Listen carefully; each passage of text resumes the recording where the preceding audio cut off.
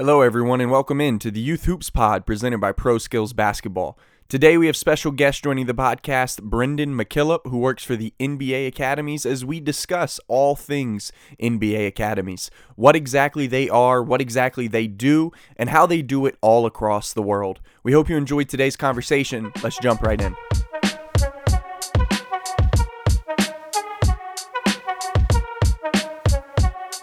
Brendan, welcome to the Youth Hoops Pod.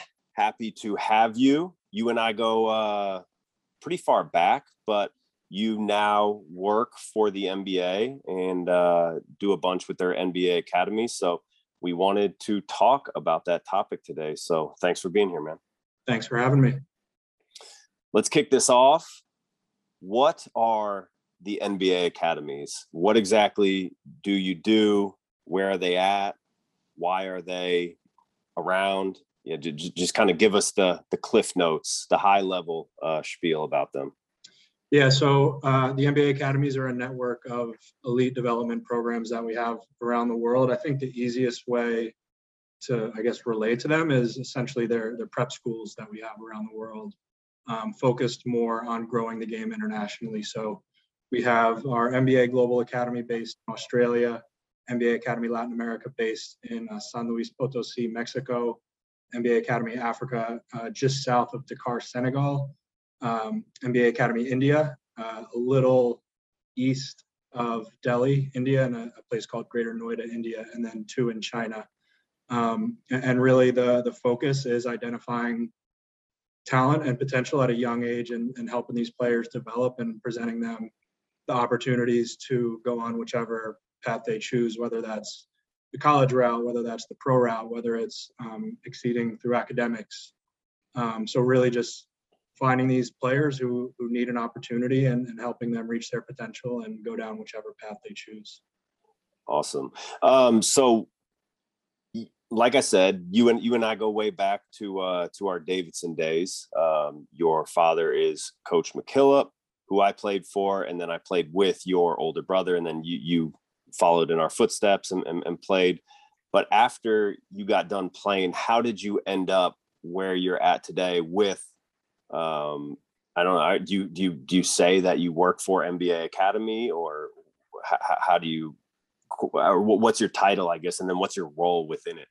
Yeah, so currently I'm the director of international basketball operations for the NBA, for the league office. Following my playing career, I worked for a kind of in sales for a consulting firm for about a year and a half, and I couldn't stand it. Really genuinely did not care about my job at all, and knew I needed to find something that I was more passionate about. So actually quit with no job prospects. I was going to work basketball camps one summer. I'm pretty sure I worked PSB camps that summer. And really luckily, a job opening came up for a new program at the NBA in their referee operations department. They were launching a new program to evaluate referees. So interviewed for that. Actually, the person who was hiring for that program was Brandon Williams, another former Davidson basketball player. And now he's doing Overtime Elite now, right? Yep, he is their EVP or SVP of basketball operations with Overtime Elite. But joined that program with 7 or 8 other young professionals. Actually, our first day on the job, Brandon told us he was taking a job, I believe at the time, with the Sixers. So didn't get to work with him for too long, but was in that program for 3.5 years and constantly had my eyes on international basketball operations. I love to travel. I love the global game, growing up around Davidson basketball, just always having international players on the rosters. Which is something that was particularly interesting to me. So again, just kind of pestered that department, offered to volunteer whenever I could. And when an opening came up, jumped on it, and I moved over there January 2017. So since then, the NBA Academies were launching at the end of 2016. So I joined right really as that program was launching, but a number of other programs going on in international basketball operations. I also oversee our Basketball Without Borders program. So in terms of my role, I'd say about 50% focused on Basketball Without Borders and about 50% focused on the NBA Academies. I like that. Brendan, in the NBA Academies, what exact age group are you guys looking for when you're out recruiting players? It's really high school age. So we start to identify players around 14. I'd say it's pretty rare that we invite a 14-year-old and offer a scholarship to an NBA academy at that age. But Yeah. we've really built out a very good scouting network, developing contacts around different regions around the world. And so you can kind of keep tabs on kids starting 14, 15. And then once they start reaching 15, 16, that's the prime age to join an NBA academy. Yep. And you said it started at the end of 2016, the academies? Yes. So it's been a progressive growth model. We launched in Australia to start and have added in Africa and LATAM and China and in India. So it's, when we first started, we kind of said we were a plane flying while we're building our wings, and it was definitely a learning process. We're fortunate that we had a lot of great partners along the way, and who could help with facilitating what we were trying to do. But we're still learning every day. We're still refining our processes, especially with COVID and shutting down travel and a lot of our events and things like that. It's been an opportunity for us to step back and take a big picture look at everything we do and refine some of our processes. So I'm still getting better every single day at what we do. Yeah. So I guess that means 4, 5 years, whatever the exact math in there, you've been around. Have you had any players who have really come through the system, like any notable names that our audience would maybe know that went on to play high level basketball or anything further? I'd say the most notable names. So we had our first NBA Academy graduate drafted this year. Josh Giddey went number 6 overall to the OKC Thunder. Nice. Josh I saw him for the first time in 2018 at Basketball Without Borders Asia in India. He was an okay player. He was 6'3", lanky, could really pass the ball, but that was about all he had to his game. And he just got better and better and better. How old was he when you saw him? Like 8th grade or something, or young, pretty young? He's 19 now, so I guess he was 16 then. 16, okay. To 17. He played in the NBL this past year as part of their Next Stars program and won NBL Rookie of the Year. I think he's one of the most elite passers I've seen in recent years, and really have high hopes for him on his NBA career. In the college landscape, pretty famous, I don't know about famous, but a notable name, Jonathan Tchamwa-Tchatchoua, a big off the bench at Baylor, won a world championship this year. Yep. But he was their energy guy, rebounded. Oh, he was that big, huge, strong looking dude. Yeah. I remember seeing him and talking to my wife about how big he was. Yeah, the kid's a monster, and I've heard things about this offseason that he's made great strides. And looking at the 2022 NBA draft, if you look at Jonathan Givony's top 100 list, we have, I want to say, 7 NBA Academy alumni on that list. So that's awesome. Whether or not all will get drafted next year, the year after, we're really starting to see, now that we're 5-6 years in, kind of the fruits of our labor. Yeah, that's awesome. That's man, that's really cool. So with these guys, so you said you don't start till like 9th grade-ish, or 15, 16 years old, I guess. And then did I also hear that they're all scholarship, like it's free for them to go there? So it's a 2-part question. How do you scout them? How do you find them? And then is it all like, how does the model work? It's all just fully funded, they don't have to pay anything? And then like when they go there, like what is it like? I mean, you mentioned a prep school, so maybe describe that in more detail. Yeah, so in terms of identifying talent, we have our director of talent identification at the NBA, who is really responsible for building out our rosters for both Basketball Without Borders and the NBA Academies. And over the past 5 years, he's developed a network around the world.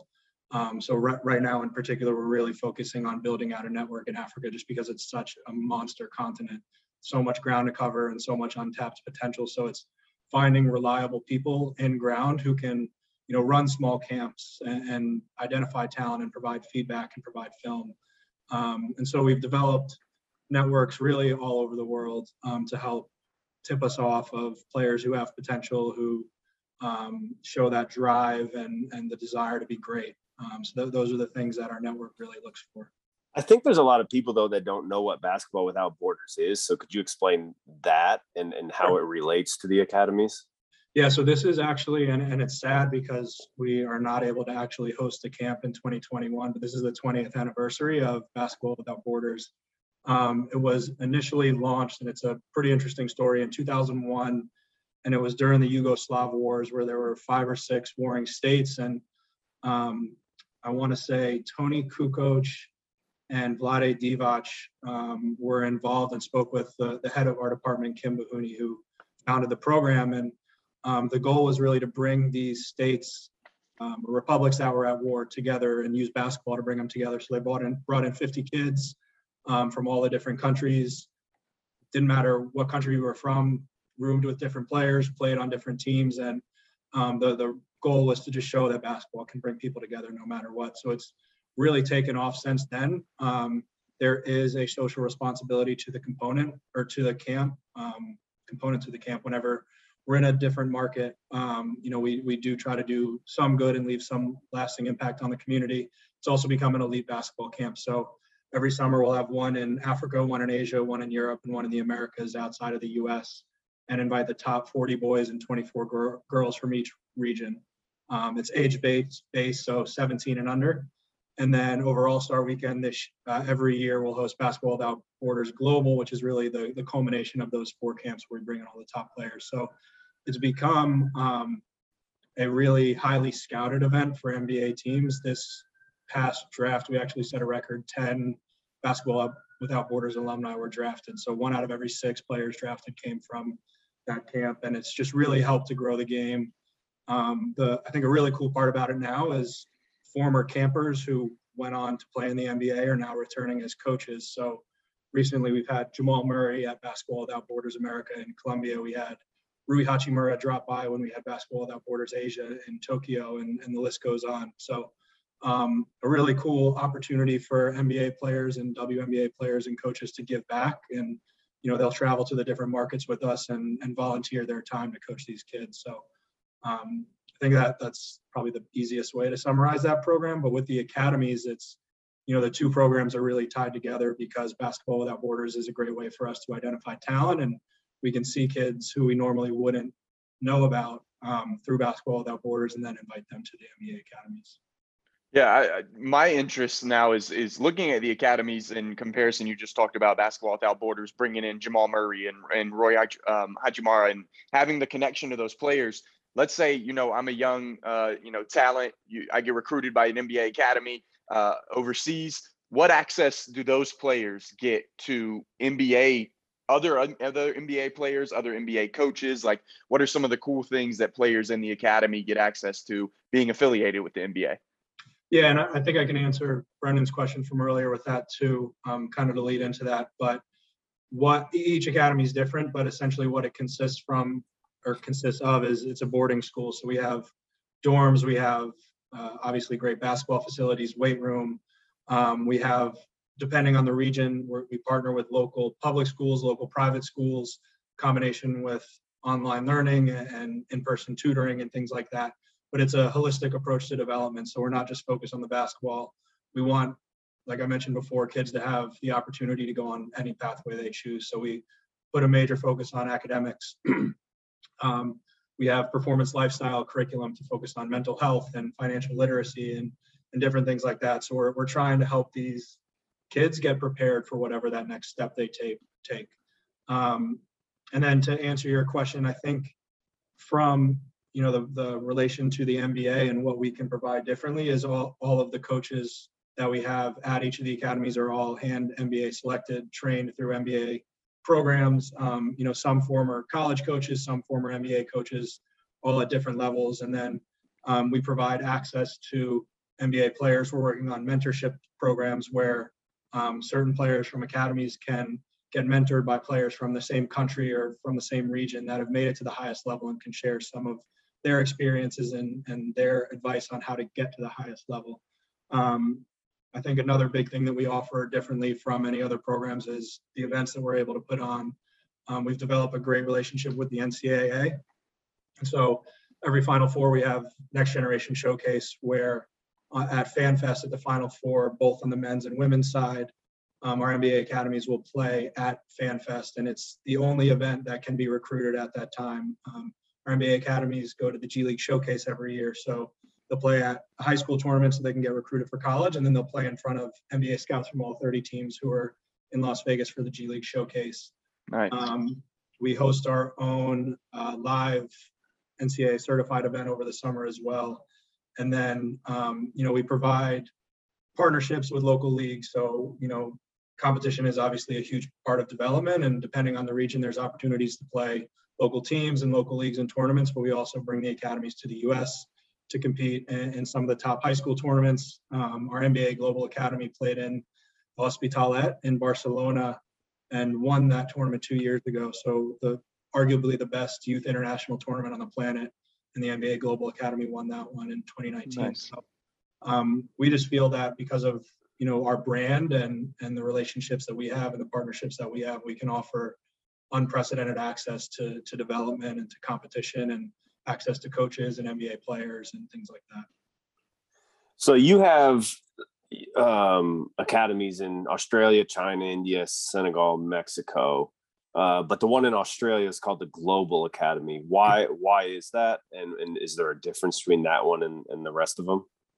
Not necessarily. The Basketball Australia Center of Excellence has been established in Canberra, Australia for a number of years, and they've been incredibly successful. They've churned out players like Patty Mills, Matthew Dellavedova, Andrew Bogut, and have just shown an incredibly successful pathway of success for developing players. So we partnered with them. We felt it was between the success they've shown, the facilities that they have, their access to local leagues. Our teams play in MBL leagues against grown men and who know how to play the game. So it's a great opportunity for these young kids who are still developing to play at the highest levels and also play at lower levels. But just felt that it offered everything we really needed in a program to develop players.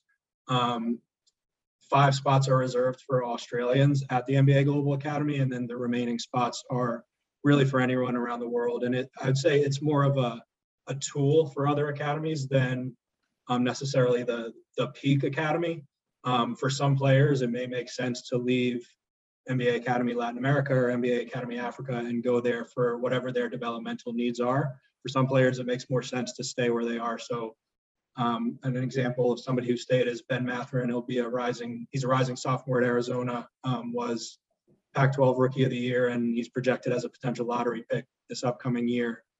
So somebody who, was one of the best players in our program, but decided to stay in Mexico and at that academy in Latin America because it was best for his development there. So I would say it's not necessarily the peak, but it's kind of all encompassing because it's not just for one particular region like the other academies are.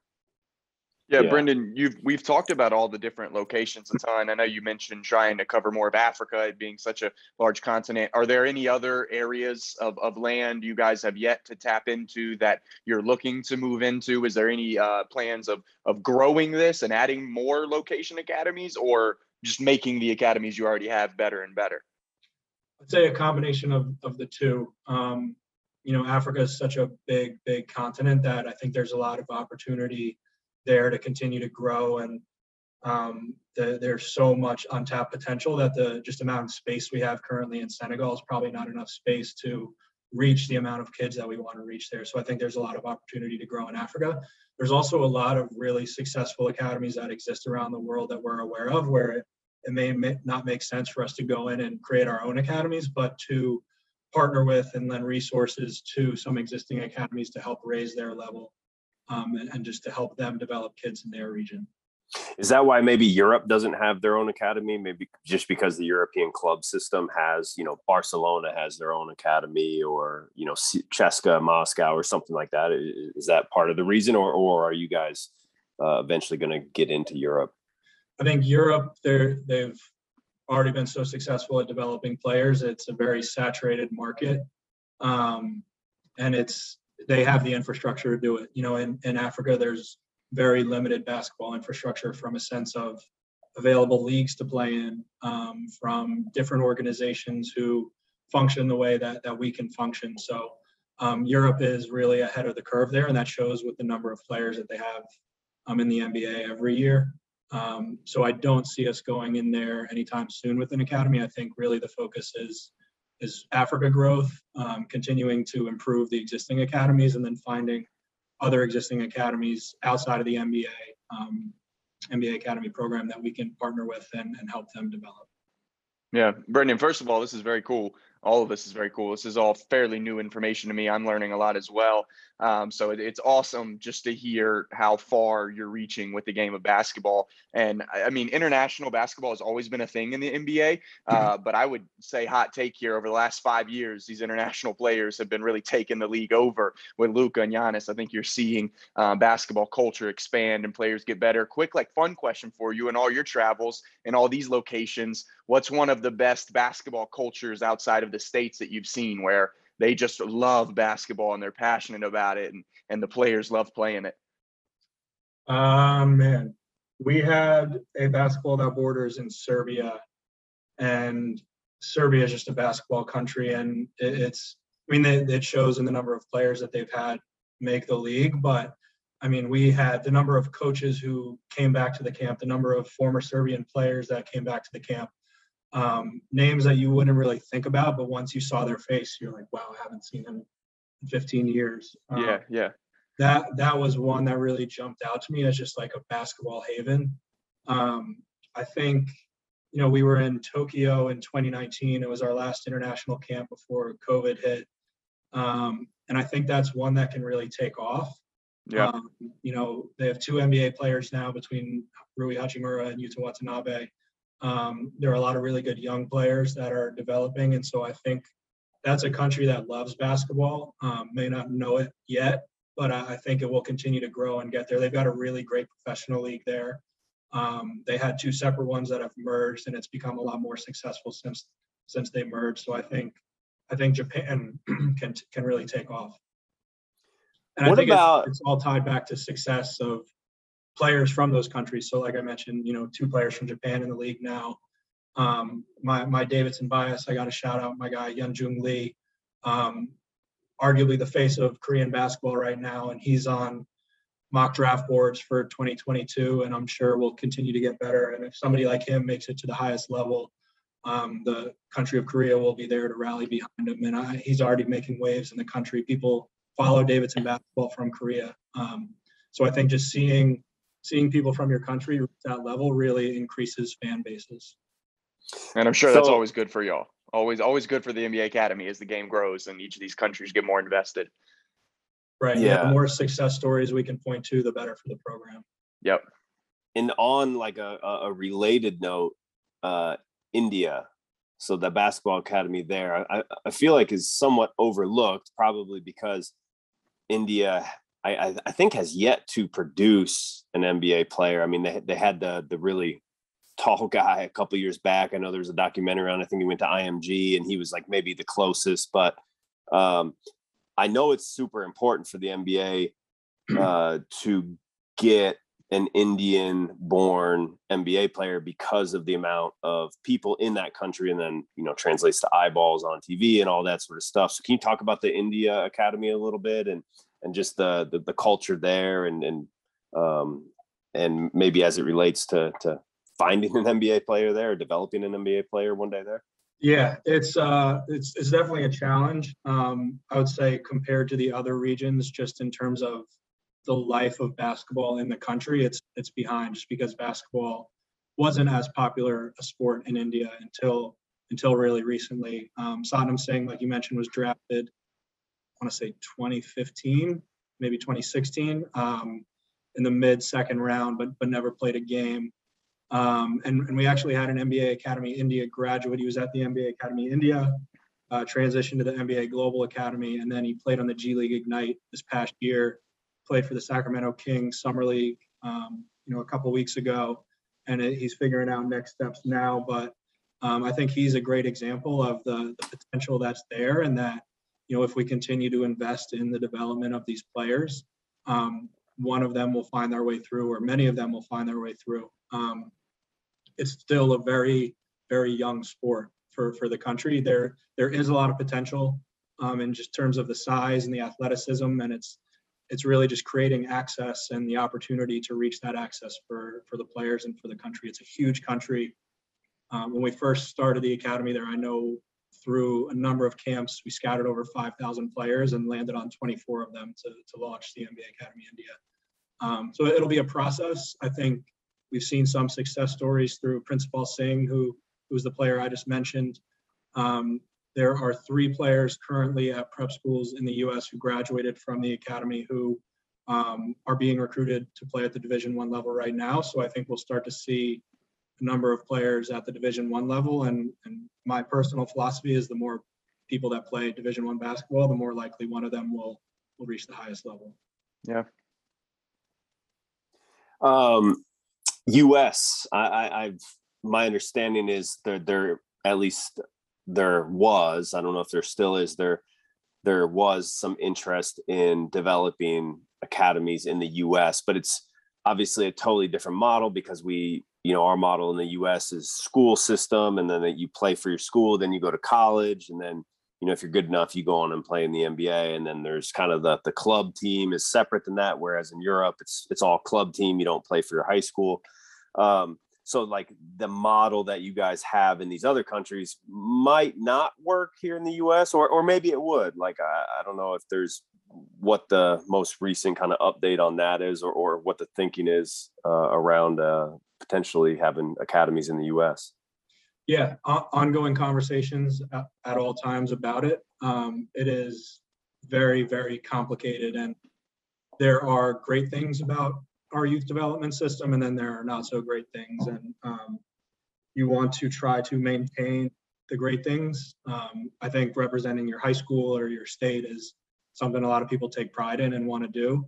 And then you'll see stories on ESPN about handlers or agents who put kids in bad positions or maybe force them to make decisions they don't want to make. So it's a landscape that we're constantly evaluating. Right now does not seem the right time to get involved, but it's something that we're definitely talking about at all times. Yeah, because I tell you what, from my perspective, these basketball academies are popping up every single week around the U.S. I mean, look at the football team that faked out ESPN the other day. It's like that on the basketball side. They're everywhere. So I actually feel like the model could work, where it's like it's an NBA academy, like prep school sort of deal. Because I mean, it's happening anyway. But obviously, there's probably politics involved and some other stuff.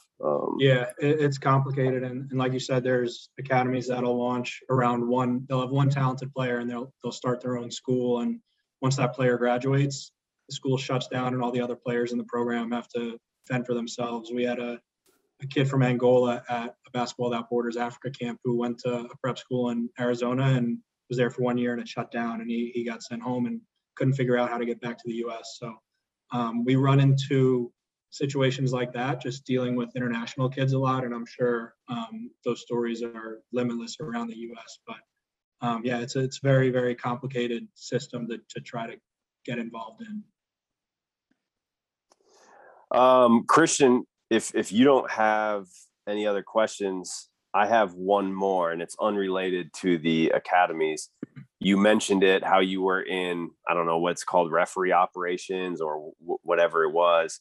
I think a lot of people don't know that, and they might kind of find this interesting if they make it this far through the podcast. But the amount of just attention and oversight on the referees in the NBA, and I think you used to work in that big building in New Jersey that has just TVs everywhere. And can you talk about that real quick? Like the amount of tension and oversight that the NBA referees have on them? Yeah. Every single decision they make, and I don't just mean a decision to call a travel, like the amount of decisions that a referee has to make throughout a game are in the thousands, and it's most of the time is to not blow the whistle. But, we have the luxury of hindsight. We have the luxury of slow motion, even slower than slow motion and instant replays and things like that. So I would say my 3 years in that department just gave me a different perspective on how to look at referees and how difficult that job is. I can tell you the NBA referees are the best in the world by far. Knowing the development and the effort to develop referees and help them get better that the NBA does is, I don't think people are aware of at all.